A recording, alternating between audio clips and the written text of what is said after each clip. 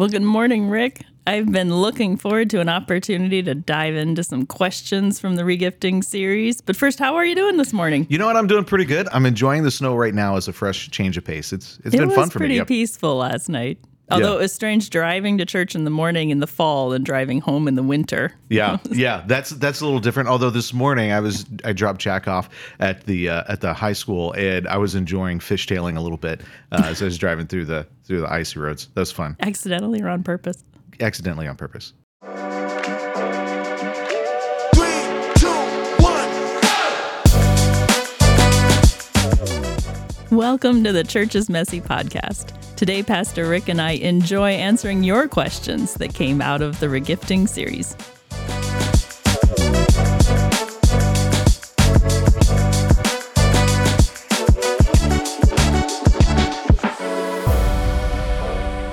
Well, it's hard to believe that not only is winter here, but we've completed the 6-week regifting series already. It sure seems like that went by quickly. I know. For me, it seemed like it flew by. We looked forward to it for a long time, and I enjoyed it. I've really appreciated some of the feedback we've gotten from folks as how they're processing through what we covered in this series. And now we get to answer some follow-up questions that people, they want to know, hey, I got more questions, or this wasn't clear to me, or, okay, how do I take this and apply this to this situation? So hopefully this is a really engaging conversation for folks who are listening and helpful to them. Thinking through through some of these questions have been helpful for me. So my attitude is I'm pretty high. I'm pretty not high. Wait a second. Clarify that. Maybe please. I have not had enough coffee. I am not high. I'm high on optimism. I'm excited for this conversation. I've been looking forward to this. I pass on grass. All right, good to know. All right, so let's jump into questions, shall we? Let's do it. And how about we start off with the first one, with someone who just was seeking a little bit more clarification on the use of the box every week. Yes. The kind of fun gimmick of bringing out the box in different forms of wrapping paper. Sure. And then finishing up with the safe at the end. Do you want to talk a little bit about the behind the scenes planning and the reason for using that? The box was us. And the wrapping was different ways that we could present ourselves. And each week, the way the box was presented was the antithesis or the opposite of what we were trying to focus on. And so, like the one where we were talking about love, we had the box wrapped up with barbed wire. Mm-hmm. And the final week, when we talked about leading with weakness and getting honest about vulnerability, we actually had a safe on the stage. And I walked over to the safe, and I said, a religious way of thinking is opposite of the gospel. We have to present ourselves as strong. We have to present ourselves in such a way that we have it all together, and we have to keep all of our weaknesses and insecurities locked inside. And so the safe was a representation of what not to be.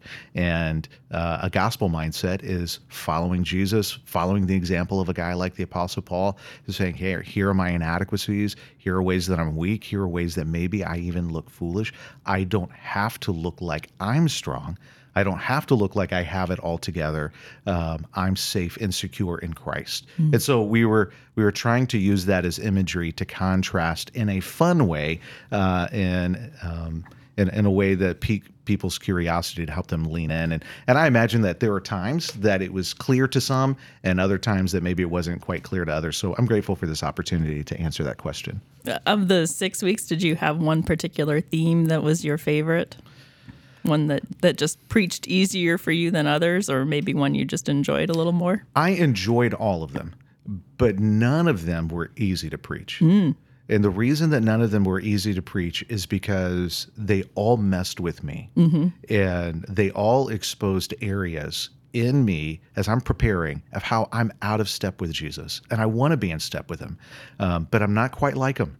And I desperately need him. And I'm so grateful that my acceptability is not based at all on my moral or religious performance, man, that came just kind of screaming through to me personally in this message series. They were all challenging. They were all very challenging to prepare for and preach because of the personal process that I was going through. Not because of discomfort with the material, but just my personal kind of growth process through preparing. Well, thank you for being transparent about that. Maybe one more just kind of overarching question before we dive into some of the questions that were sent in was, do you want to speak a little bit to why we selected this series, and particularly to make it a series that we really went kind of all in on with adding curriculum for small groups and encouraging people to really not just come and hear the message on the weekend, but to really work at applying it in their regular week as well. Absolutely. I think, in my experience, I was born on a Sunday. My mom had me. Man, I am misspeaking all over the place. I almost said my wife. I was born on a Sunday. My mom had me in church the very next Sunday. Do not confuse your wife and your mother. I know. Speaking as a woman for women everywhere. Do not do that. I've missed very few Sundays. I've had the privilege of being raised in a local church my whole life. I've had the privilege of more than 2 decades of getting to serve in pastoral ministry. I love the church. I love people at church. I love everything about living in the gospel. But one of the things that I've recognized, I think you see this in the gospel, especially the way that Jesus engaged highly informed, highly educated religious leaders, is that there's a gravitational pull to reduce our engagement with God to information. And part of this series is to remind us that maturity is not measured by how much we know. Knowledge is incredibly important. Truth, monumentally important. But maturity is not measured by how much we know. Maturity is measured by our love of God and our love of others as defined by Jesus. And so it's not an emotional thing, but it engages every aspect of who we are, including our emotional selves. And it's, for whatever reason, it's just a human nature thing that it's part of what needs to be redeemed by Jesus, is that we can take these significant aspects of ourselves, put them on the shelf, and only focus on information. Information, absolutely indispensable. We need it, but it's incomplete. It alone will not lead to transformation. It is taking that truth and applying it to all of who we are.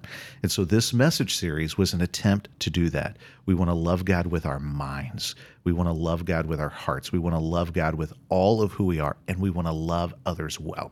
That can never be reduced to information. And so this message series was really about leaning into that. And Jesus is an incredible example of that. And so that's why we did what we did. Oh, I love it. Dallas Willard talks often about that the goal of being a spiritually mature person is not information about Jesus Christ, but transformation into people who are more and more like him. Yeah. And let me just say to anybody out there listening who feels like that we're downgrading truth or downgrading information, we are not. We absolutely have to have that, but that alone is not enough. It's how we respond to that. It's integrating that into our life, and that's where transformation comes. And so, truth, information, absolutely important. Cannot be only that. Well said. Well, let's dive into some of the specifics. We had a question that came out of the message that was titled "Into the Borderlands," that really focused on identifying healthy limitations in our life and living in that.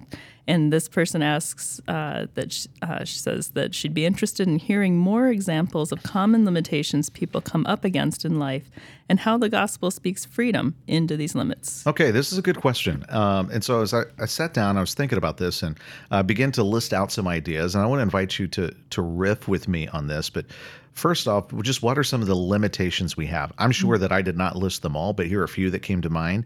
We have limitations with time. We have limitations with money. We have limitations with energy. We have limitations with physical abilities. We have limitations with emotional bandwidth. Don't hear this next one harshly. Just hear this like, yeah, absolutely. We have limitations with our intelligence, or we have limitations with our mental capacity or aptitudes. And so think about, there could be two people who are equally intelligent, but they have very different aptitudes. One might be phenomenal at music and the other's phenomenal at math, and their aptitudes don't transfer to the other areas. Some people are highly mechanical. Some people are great with abstract concepts or highly intellectual. But we just have limitations. We have limitations there. We have limitations with our strengths, and I don't mean our physical strengths. I mean just the different kinds of things that we're good at. We have limitations with our spiritual gifting. Every believer is gifted by the Holy Spirit to serve His purposes and His people. There are things that the Holy Spirit empowers in our life, like teaching, like hospitality, like serving. I believe that the list of spiritual gifts in the New Testament are representative and not exhaustive. I believe there are many other things that the Holy Spirit would happily empower to serve His purposes and His people.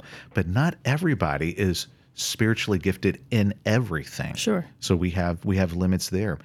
There is a constellation of boundaries and limits that we experience in different seasons of life. So when I was much younger and not married, in some ways I had more freedoms and fewer limits in some areas of my life, but I was absolutely limited financially. I was limited in wisdom. I was limited in the amount of experiences that I have. Now that I'm in my mid-40s and I'm happily married and I've got kids and I've got one in college, I have a different set of constellation of limits and boundaries in my life than I did 5 years ago, 10 years ago. They're different than what they're going to be 10 years from now. And so I just bring this up to say, it feels like a very difficult project to me to try to list out all the different limits, but we all have a variety of limits that we're navigating, and that doesn't necessarily say anything negative about us. It's just something that we have to live with. Yeah, absolutely. I mean, Romans 12 encourages us to embrace that as we acknowledge that we have different gifts given to us according to the grace of God. He intentionally gives us different gifts. He intentionally equips us in different ways. And so we don't need to feel inadequate compared to someone else when their gifting is different than ours. Yeah. And acknowledging that as we're limited in this area where someone else might excel isn't saying anything deficient about us. It's the beauty of how God's equipped us all differently. Absolutely. Now, we haven't yet got to the other side of the question, which is how was it asked? How does the gospel speak into this? How the gospel speaks freedom into these limits. Before we talk about the limits that we just talked about, let's wade into a little bit more difficult conversation related to limits.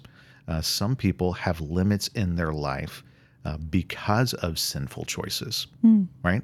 Let's say you lost your license because of decisions that you made that were in violation of the law.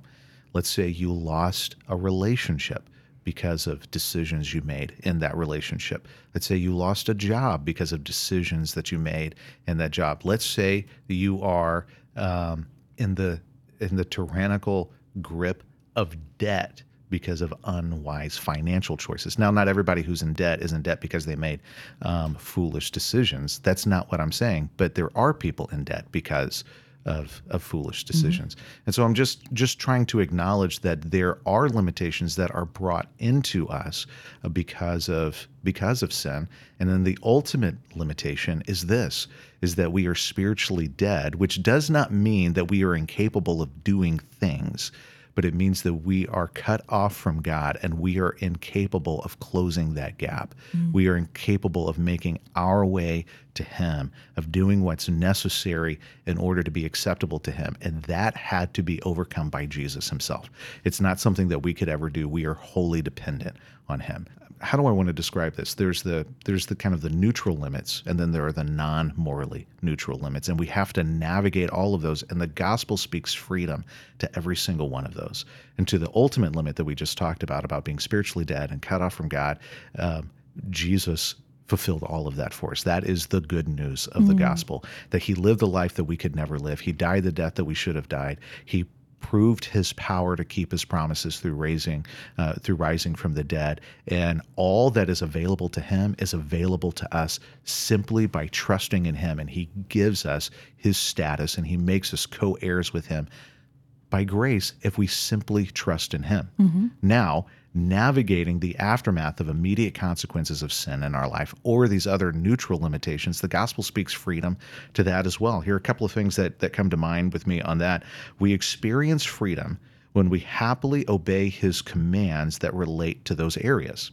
Let me use just a couple of examples. One, in money, when you honor and obey the commands that you find in God's word related to money, you will find yourself avoiding senseless debt. There could be something devastating that happens to you. It doesn't mean that you're not going to experience some sort of health crisis that puts you into debt that you didn't necessarily choose, but you're going to avoid what we can call senseless debt. Does that feel clear enough when I use that example? Sure. Okay. Here's another one. How about we have limits with our physical ability and our physical energy? When we honor Jesus, we obey his commands. We experience rest by honoring things like Sabbath rest. And you're teaching a class, or we're hosting a class very soon on Wednesday night about that. I would encourage people, if they haven't signed up yet, to sign up for that. They might experience some tremendous benefits, and you get more freedom. Okay, so how are we doing? Yeah, no, keep going. Okay. I want to remind people, it's hard for me. I'll do my best to describe it as you're listening. I love being able to illustrate it visually, but I think of it as a freedom triangle. And on one side, you have the things that we should do. On the other side, you have the things that we want to do. And on the third side, you have the things that we can do. Freedom is found in the intersection of all three of those things. When we try to live beyond what we can do, we're going to experience something less than freedom. I think we're going to experience a kind of slavery, a slavery of insecurity and adequacy. It's okay to acknowledge this is what I can do, this is what I can't do, and I'm going to live inside of what I can do. And this requires us to remember, hey, I'm enough in Christ. If I'm able to do more, that doesn't make me better. It doesn't make me more acceptable. It doesn't make me a better Christian. I'm enough in Christ. And if there's something that I can't do, I can acknowledge that, and it has nothing to do with my value. There's tremendous freedom in that. We've really got to reckon with that. And here's another thing. When I recognize what I can't do, it reminds me that God can do all things. And I need to trust in him and not my ability and my love affair with the illusion of control. Yeah, so how does the final message that you preached on 2 Corinthians 12 play into this? Does that help too to bring some clarity here to the concept of limitations when we begin to identify our weaknesses so that God's power can shine through? Here I am. I'm not enough. Jesus is. Listen, my life, the things that I'm inadequate in, or the things that I'm not great at, the things that I might look foolish at, the things where I'm obviously weak and I'm not able to accomplish as much as I would like to accomplish. I'm not kidding. Those things are tremendous canvas for Jesus to display his strength. Think about the times that Paul wanted to be with a church, but he was physically prevented from going to visit people who he wanted to encourage. He had to navigate the reality of very real limits. Sometimes he was limited because he was getting beaten. Sometimes he was limited because he was in chains. Sometimes he was limited because he was under arrest and he couldn't go and do good things. And he discovered the sufficiency of Jesus's grace in those times. I think Paul, I don't think he's engaging in false humility. I think Paul had tremendous insights and revelation from God to share with us. But I think he was saying, guys, I'm not a good speaker. No one is listening to me because of my style or my oratory abilities. But I have a message from God for you. He was limited in that regard. And yet we see how God used him massively. I mean, religious and irreligious historians agree he's one of the top 15 most influential human beings in human history, right? And so his life is a tremendous canvas for Jesus to display his strength. Ours can be as well. Let's trust him. Let's rest in that, and let's trust his ability to do what we can't do. And I think there's joy in that. Yeah, we can learn a lot about emotional health from that example when we're seeing someone who didn't rally against his limitations, didn't feel like it was something that made him inadequate as being used by God, but rather to be a vessel through God. I want your help here because I don't want to be too flowery, and I don't want to engage. I don't want I don't want to do pastor speak or word Okay. salad. I want to make sure that it's clear and that we're connecting to real life. So do you think we're doing that, or do you think we need to dig in a little bit more with this? Well, so I think where it feels a little muddy at times is different kinds of limitations. Sure. You know, we identified there are some limitations that are just objective. There's nothing about it. It's just from the natural world kind of limitations. There's other limitations that are self-imposed. There's others that are caused by sin. There's others that are caused by cultural conditions, all of that. So there's not a one-size-fits-all approach to dealing with limitations. But I like the triangle, the can do, should do, ought to do. Yeah. Help me out. I'm not sure I got that correct. Yeah, the things that I should do, things that I want to do, and things that I can do. Thank you. When those three things line up, you have freedom. So I'm going to obey Jesus. I'm going to live in freedom, and I'm going to trust him, and I'm going to have joy in that. So regardless of what the kind of limitations are, things that you choose, things that were chosen for you, things that are just the reality of living in a broken world, or things that are a result of your own sin, or things that are just the result of how God designed these things. Obey Jesus, live in freedom, choose joy and trust. Let's transition to another question here. We Okay. got several good ones, and some of these are going to take us a little bit deeper into how we engage the world around us. This person asks, as we seek to be good wrapping paper for people to get through to get to Jesus, which good plug for our series thesis there. Yeah. How do we respond to our changing culture that is becoming more accepting of abortion, women's right to choose, homosexuality, same-sex marriage, transgender, non-binary, etc.? How do we respond without sounding judgy? That's a good question. Right now, there's some options before us that are getting a lot of airtime, and there are politicians who are advocating for these options. There are well-known and even beloved Christian leaders who are advocating for these options, and these are options that I think that we need to look at seriously and then reject. And the two options that I'm talking about right now are fear and control. Right now, there are a lot of people who are trying to leverage fear around these issues with you. Please reject that. Absolutely reject that. And then the other is, if we could just get control, things would be better. I think human history proves that that's not true. All right, so let's talk about fear. Because I'll say things like, we should not be afraid. But someone might say, but wait a second, what if this thing happens? Wouldn't that be bad? Absolutely. So, I mean, I've got kids. Let me talk from the perspective of a parent. So my daughter, who's in college, let's say she decided that she doesn't want to follow Jesus, and she's going to live a sexual lifestyle that's outside of the New Testament sexual ethic. Well, there's going to be pain in her life for that. There will be consequences for that. That would grieve me. That would break my heart. There would be real pain there. But I'm not going to live afraid. I'm going to live believing and remembering that Jesus is enough, that he is sovereign, that he is an authority over all things, and his way is best. And he made sure that I was told, I think 365 times in the Old and New Testament, to not be afraid. I'm not going to be afraid. And so there are people in my life who I love and care about. They could walk down a road that does not acknowledge. It's possible they could walk down a road that doesn't acknowledge the leadership of Jesus. And I think that there will be real hurt and harm for them in that. But I'm not going to live afraid of that.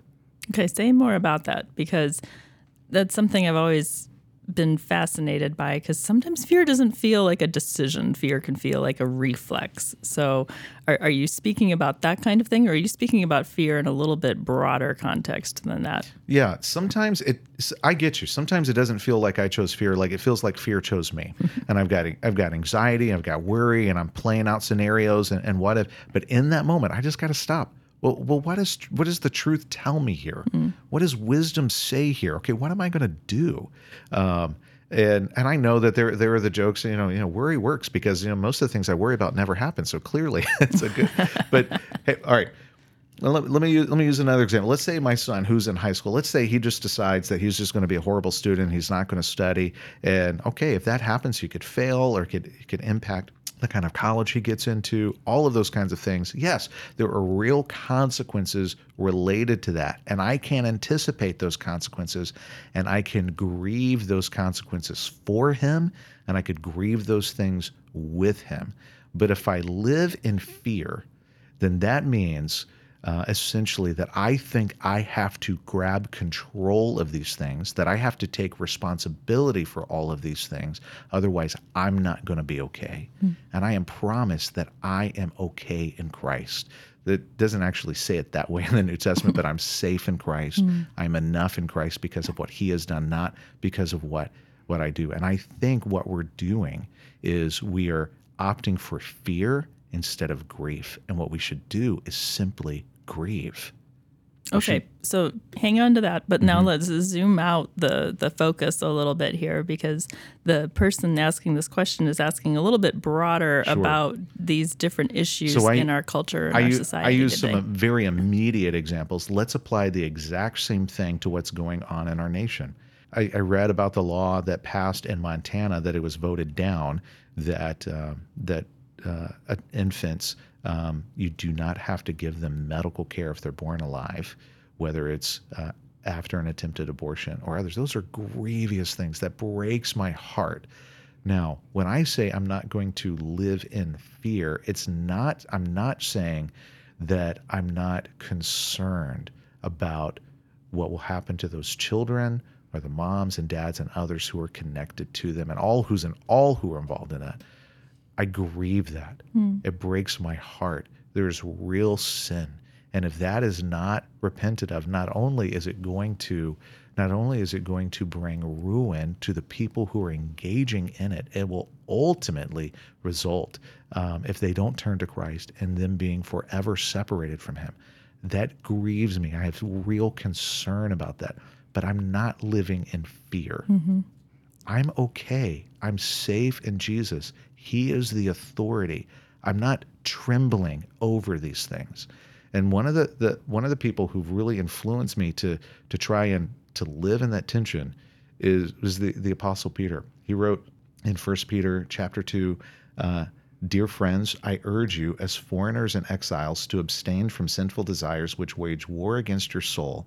Live such good lives among the pagans that though they accuse you of doing wrong, they may see your good deeds and glorify God on the day he visits us. Submit yourselves for the Lord's sake to every human authority, whether to the emperor as the supreme authority or to governors who are sent by him to punish those who do wrong and commend those who do right." Now, Peter wrote that to people who were being beaten because of their allegiance to Jesus. Peter wrote that to people who were being imprisoned. Peter wrote that to people who would sometimes have their property confiscated, and now they're living in poverty for no other reason than their faith in Jesus. Peter wrote that to people who would be killed, and sometimes in horrific ways, for the entertainment of the crowd, simply because of their allegiance to Jesus. And he says to them, number one, if you're going to fight anything, fight the sin that's in you, because that's where the war is. It's our own battle with temptation. Now, live such good lives among the pagans that though they accuse you of doing wrong, they may see your good deeds and glorify God on the day he visits us. Maybe they will glorify God now, or maybe they will glorify God ultimately. But you live your life in such a way that you're going to help them glorify God whenever that time comes. Now, later in 1 Peter, he says this: "Who is going to harm you if you're eager to do good? But even if you should suffer for what is right, you are blessed. Do not fear their threats. Do not be frightened." Bad things, it's not that bad things may happen. Bad things are going to happen. It's not that some of us may be mistreated for our faith. It's a guarantee. Some people are going to be mistreated for their faith. Don't live in fear. It's not a maybe there will be just heartbreaking consequences for sinful choices that happen personally and on a national level. There will be, but we're not going to live in fear. We're going to live as people who love Jesus, who trust in Jesus, and we're going to live a life that expresses love for him and love for others. And what fear will do is it will give us an excuse to try to control other people and hide from reality. We're not going to do that. We are going to live as lights, as city on the hill, in a world that desperately needs a savior. Do not buy the lie and the propaganda of politicians. Not all politicians are bad, but the politicians who are trying to use fear. Do not buy the lie and the propaganda of prominent Christian voices who are using fear. They are accidentally or unintentionally trying to pull us away from what it means to follow Jesus and be with Jesus in these moments. That's good. So I want to continue to circle around this question here because the person is asking how we approach these issues as our culture is increasingly accepting things that are outside of a New Testament or an entire biblical ethic. Yeah. How can we engage other people without sounding judgy? So you've gone deep into fear and how fear can result in responding to other people in a way that comes across as being judgmental. But you also touched on control. Do you want to go a little bit more on the control aspect? Because that certainly seems to resonate with being judgy. Yeah. Now, what I'm not saying, when I say that, I'm not saying don't vote your conscience, right? Vote your conscience, vote for laws that you think are best, but we're not going to try and control people. Now, when it comes to this, I'm going to say something some people might say, is that pop psychology? No, it's just wisdom. Seek to understand before being understood. If there are people in your world who they're living in a way that you say, man, they don't know Christ, they're living in a way that doesn't know all the freedom and love and joy that's found in Christ, what I want to encourage you to do is get to know them.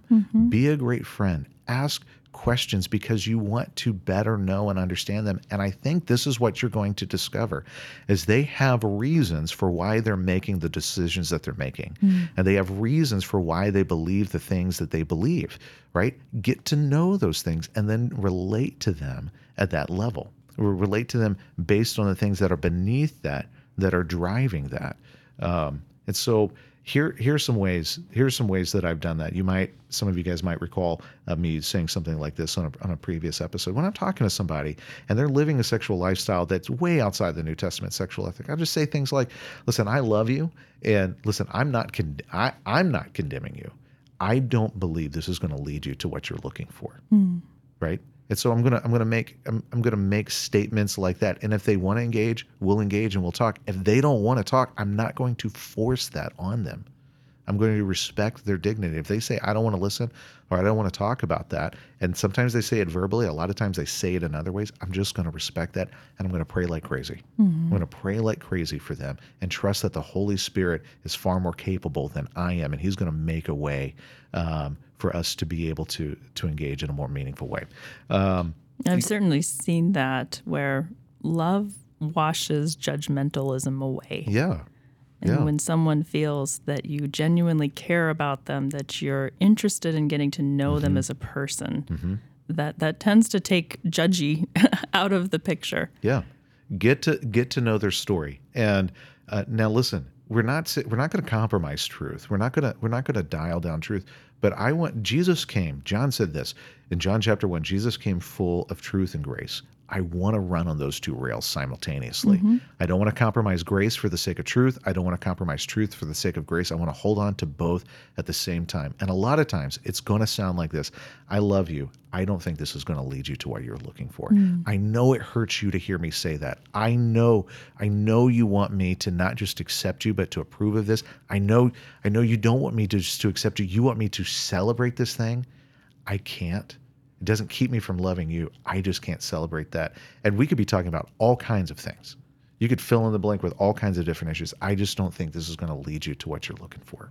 So that's a helpful frame of reference for how we engage with individuals. Yeah. But is there a case where it is appropriate to judge Christians or pastors or churches that are maybe responding in a way that isn't in line with truth? There's a follow-up to this person's question about how do we reconcile churches being open about same-sex marriages, even marrying people of the same gender in a house of God. Wouldn't this make God sad, and how can pastors justify this? Man, I feel like we need more time to really dig in. Part of the challenge is, how are we understanding the word judge? When I hear the word judge, or I use the word judge, it might be different from the way that someone listening is hearing or using the word judge. When I was a pastor to high school students, they would say, "Hey, the Bible says we're not supposed to judge." I said, "You are absolutely right. Don't judge. We're not supposed to condemn. That's not our place. But it is our job to make judgment calls. It is our job to make judgments or to use discernment." And the way that I would illustrate this with high school students, I would say, let's say your friend is your ride to and your ride home from a party. You didn't think this was going to happen, but your friend gets wasted at the party. And then they jump in the car and they're ready to drive home. Are you going to get in the car and ride with them? And they would say, "No, I'm not." I said, "So are you judging them?" And then you see their their teenage brains implode because they don't know how to respond. I say, "Yes, you are making a judgment. You're using discernment. This is not wise. This is not good. This is not legal. This is not safe. And it is appropriate for you to make all of those judgments." You are not saying that person is not valuable.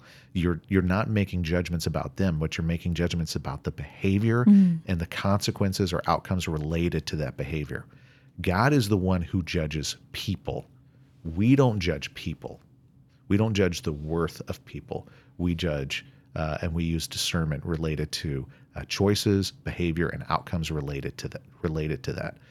When it comes to churches who are on different sides of sexual ethics and endorsing homosexual behavior or transgenderism or other things, I will stand shoulder to shoulder with every believer who says we should be embracing and accepting of all people and loving them as the way that Jesus defines.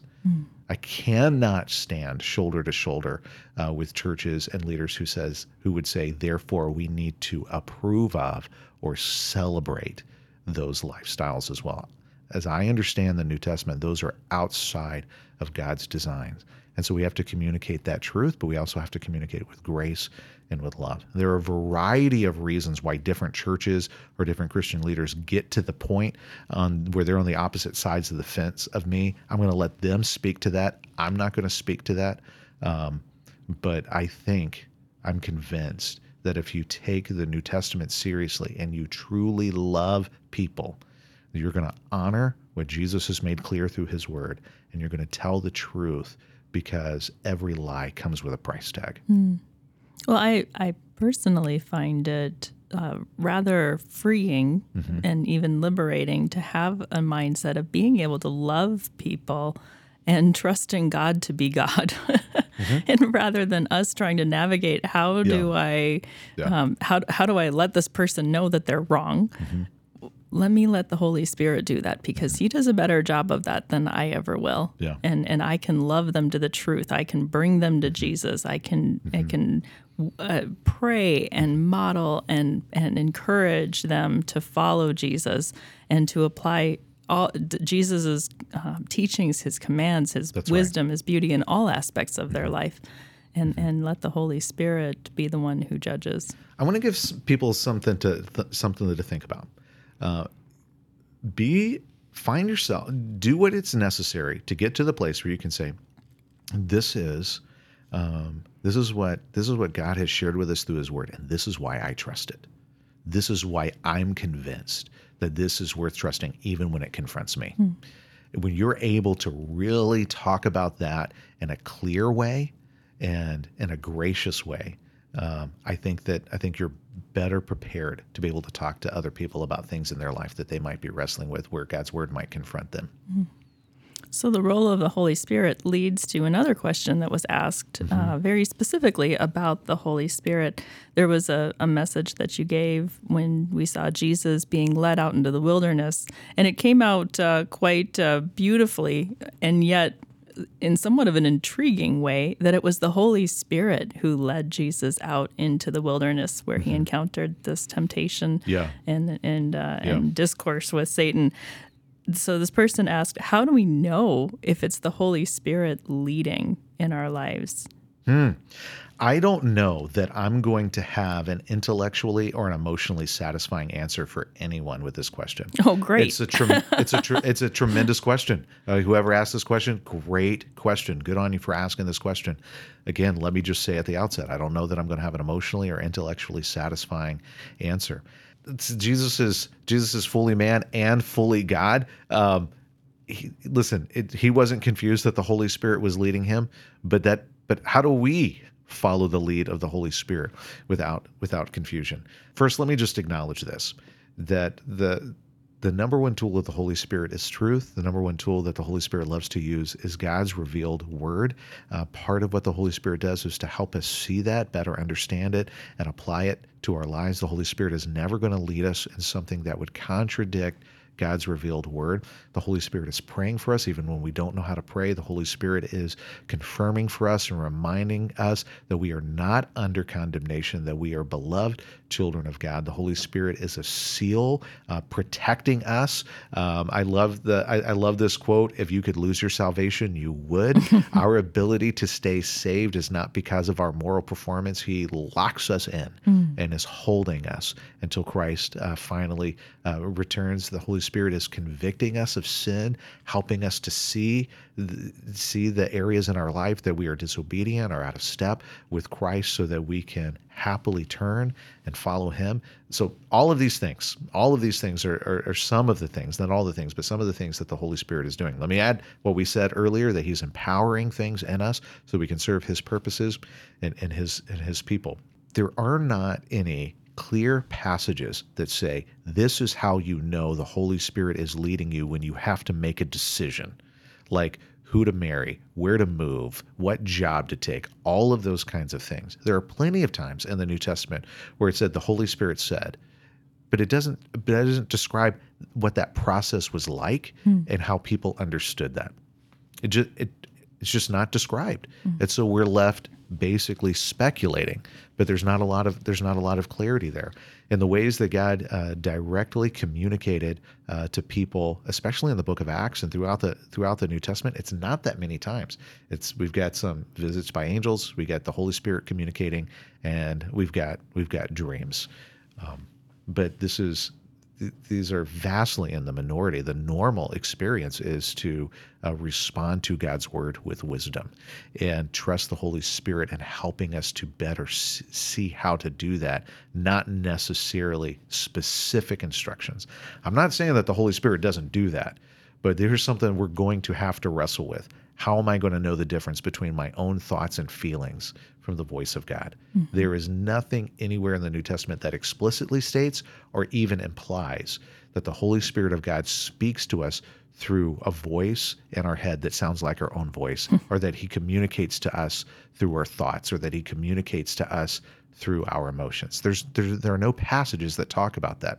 And so this is one of the reasons that I'm just going to say I don't know that my answer is intellectually or emotionally satisfying. I know that God wants to communicate to us through his word. The Holy Spirit is active in that, helping us to see how to apply that.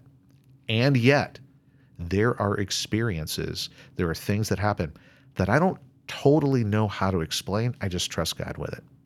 So let me give you an example from my own life. Not too long ago, I was angry. I was white hot with anger. You ever get so angry you're like, I don't think I trust myself right now. I feel like I could do some pretty dumb things right now. I was having that kind of day. It's very rare, but I was having that day. Within minutes, two pastors who were friends of mine from two different states texted me and said, "How you doing? Just want to check in and make sure you're okay." And one of them said, I just felt like the Holy Spirit laid you in my heart, and I wanted to check in with you. And one guy I texted back and I said, "Man, I'm in a kind of a vulnerable spot right now." He immediately called me. We talked through it. It was so encouraging. And then the other guy, I texted back and I said, "Man, I don't know what's going on, but I feel like the Holy Spirit is using you to speak to me right now." And he said, "I'm getting ready to get up and teach a class right now at my church, and I just felt like I was being led to text you right now." Wow. And to see how you're doing. And all the anger went away. And I felt calm, and I felt clear-headed, and I felt tremendously loved by God. That's beautiful. Now, what passage in the New Testament can I point to that we could read, that we could exegete together that describes that this is what the Holy Spirit does? I don't know of one, but I believe that's one of the things that he does. Yeah, and yet that's very consistent with the fruit of the Spirit. Sure. For those who want a little bit more clarity on that, I'm in the same boat as you. I want more clarity. This is the best that I have, and I acknowledge that it may not be intellectually or emotionally satisfying. Does the lack of black and white clarity in the role of the Holy Spirit, do you think that speaks to why maybe it's a more neglected member of the Trinity? It's a little bit easier to identify with Jesus than it is to identify with the Spirit, and is that why we don't spend as much focus on the work of the Spirit? I think it's one of the reasons, and I think it's tragic. I think taking Jesus seriously means coming to this conclusion: it's better to have the Holy Spirit within us than Jesus in front of us. That seems to be the message that he was giving to his disciples who were with him face to face. Guys, it's better for you that I go. You're going to have the Holy Spirit, right? I mean, this is amazing. But I think one of the reasons that it's downplayed, especially in my background, and maybe in the backgrounds of people who can relate to me, is fear. Because there are ways that the Holy Spirit has been used as a license to engage in what we might call regrettable behavior in religious practice. And so out of a fear of not engaging in things like that, that maybe he's been downplayed. And so that might be a subject for another time, another episode. Sounds like we could do a whole episode on the Holy Spirit. Sure. Make a note of that for the future. We could do a series on the Holy Spirit. Absolutely. Ooh, sermon series. There's this sermon series that I want to do called Ghosted. And the thing that it might be out of date now, but when you're ghosted, someone just they're not around anymore. They're not talking to you, and it could be Jesus isn't here with us right now, and so he left, and so the first disciples, I could understand that they could feel like, you're not going to be here, Jesus, are you ghosting us? But then also tapping into, especially in the King James version, the Holy Spirit is sometimes referred to as the Holy Ghost, and just emphasizing how amazing he is, the beautiful role that he plays in our life, and how dependent we are on him. I love it. I want you to do that. We'll do it eventually. That'd be a great series. We'll do it eventually. Well, let's do one final question here.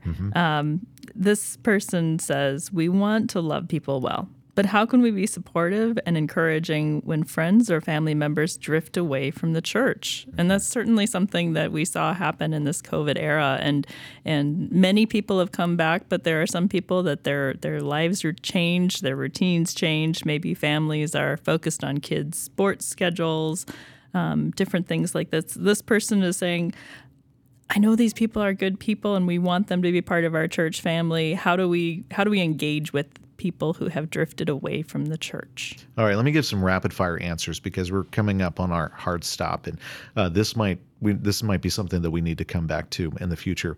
Number one, love people the way that you want to be loved. So engage them with the same dignity and respect and kindness that you would want to be engaged on. Now imagine that there's somebody on the other side of you and they see you as having drifted. What would be the best way to engage you? What would be the best way to love you? How would you feel respected and honored and lovingly engaged with in that? So kind of play through that. The second thing, make sure you understand what's happened. Really take time to understand the reasons for doing something different. A lot of times it's more than what we can see on the surface, and it takes more than one conversation. And listen, I'm just as guilty as anybody else. When someone asks me about something, I'll give them a true-ish answer, but the real answer is down beneath that, and it just takes time to dig down. And so be patient, be loving, be a great friend, be a great family member, be a great neighbor, be a great coworker, whatever. Be interested. Be interested in them. Be the kind of person that leaves no room for doubt, that you're safe to be honest with, that you really want to know, and that it's safe. It's safe to be honest. All right. And then here's another thing. Passion is contagious. If there's something that you're excited about, something that you're passionate about, if there's something you're really enjoying at your church, be eager to to share that, right? It's say, I mean, you can use me as an excuse all the time. You could say, hey, you know that thing we were talking about the other day? My pastor talked about that. I would love to know what you have to say about what he said. I would really be curious of what your response is. Not, hey, I want to get you to agree with him, but I'm curious what you would say because he went kind of out there and he talked about this thing. What's your response, right? And so if I'm doing my job well, and if God in his grace chooses to use what we're doing, the Holy Spirit will be at work in that, and we can trust that, right? And so those are a couple of things. Be loving, be incredibly interested, and seek to understand and be safe. And passion is contagious. I like it. Yeah. Good answers. Well, Rick, thank you for taking this time to answer questions from the congregation. I always enjoy watching you answer things even on the fly. You've got a quick mind for that and appreciate your insights and your wisdom in these. Let me just say to those who submitted these questions or those who have questions similar to this, there is no way that I can do justice to your question in this conversation. It's okay for it to be a journey. It's okay to keep sending us emails and asking more questions. And it's okay to start grabbing books and really digging in or listening to other pastors. There are tremendously gifted, brilliant, Jesus-loving people out there who will be helpful in this. It doesn't have to be just one conversation, but hopefully this was a helpful step on the journey. Yep. Thank you. So we're going to take a little break from the podcast now over the next few weeks, over the holidays. Christmas is kind of a busy time in the church world. And, it is. It is busy. Yeah. It's not really a break from ministry. It's just going to be a break from the podcast for a little bit. And I look forward to being back here recording more episodes. And that'll be in January. That'll be in January. So we'll see you all in 2023.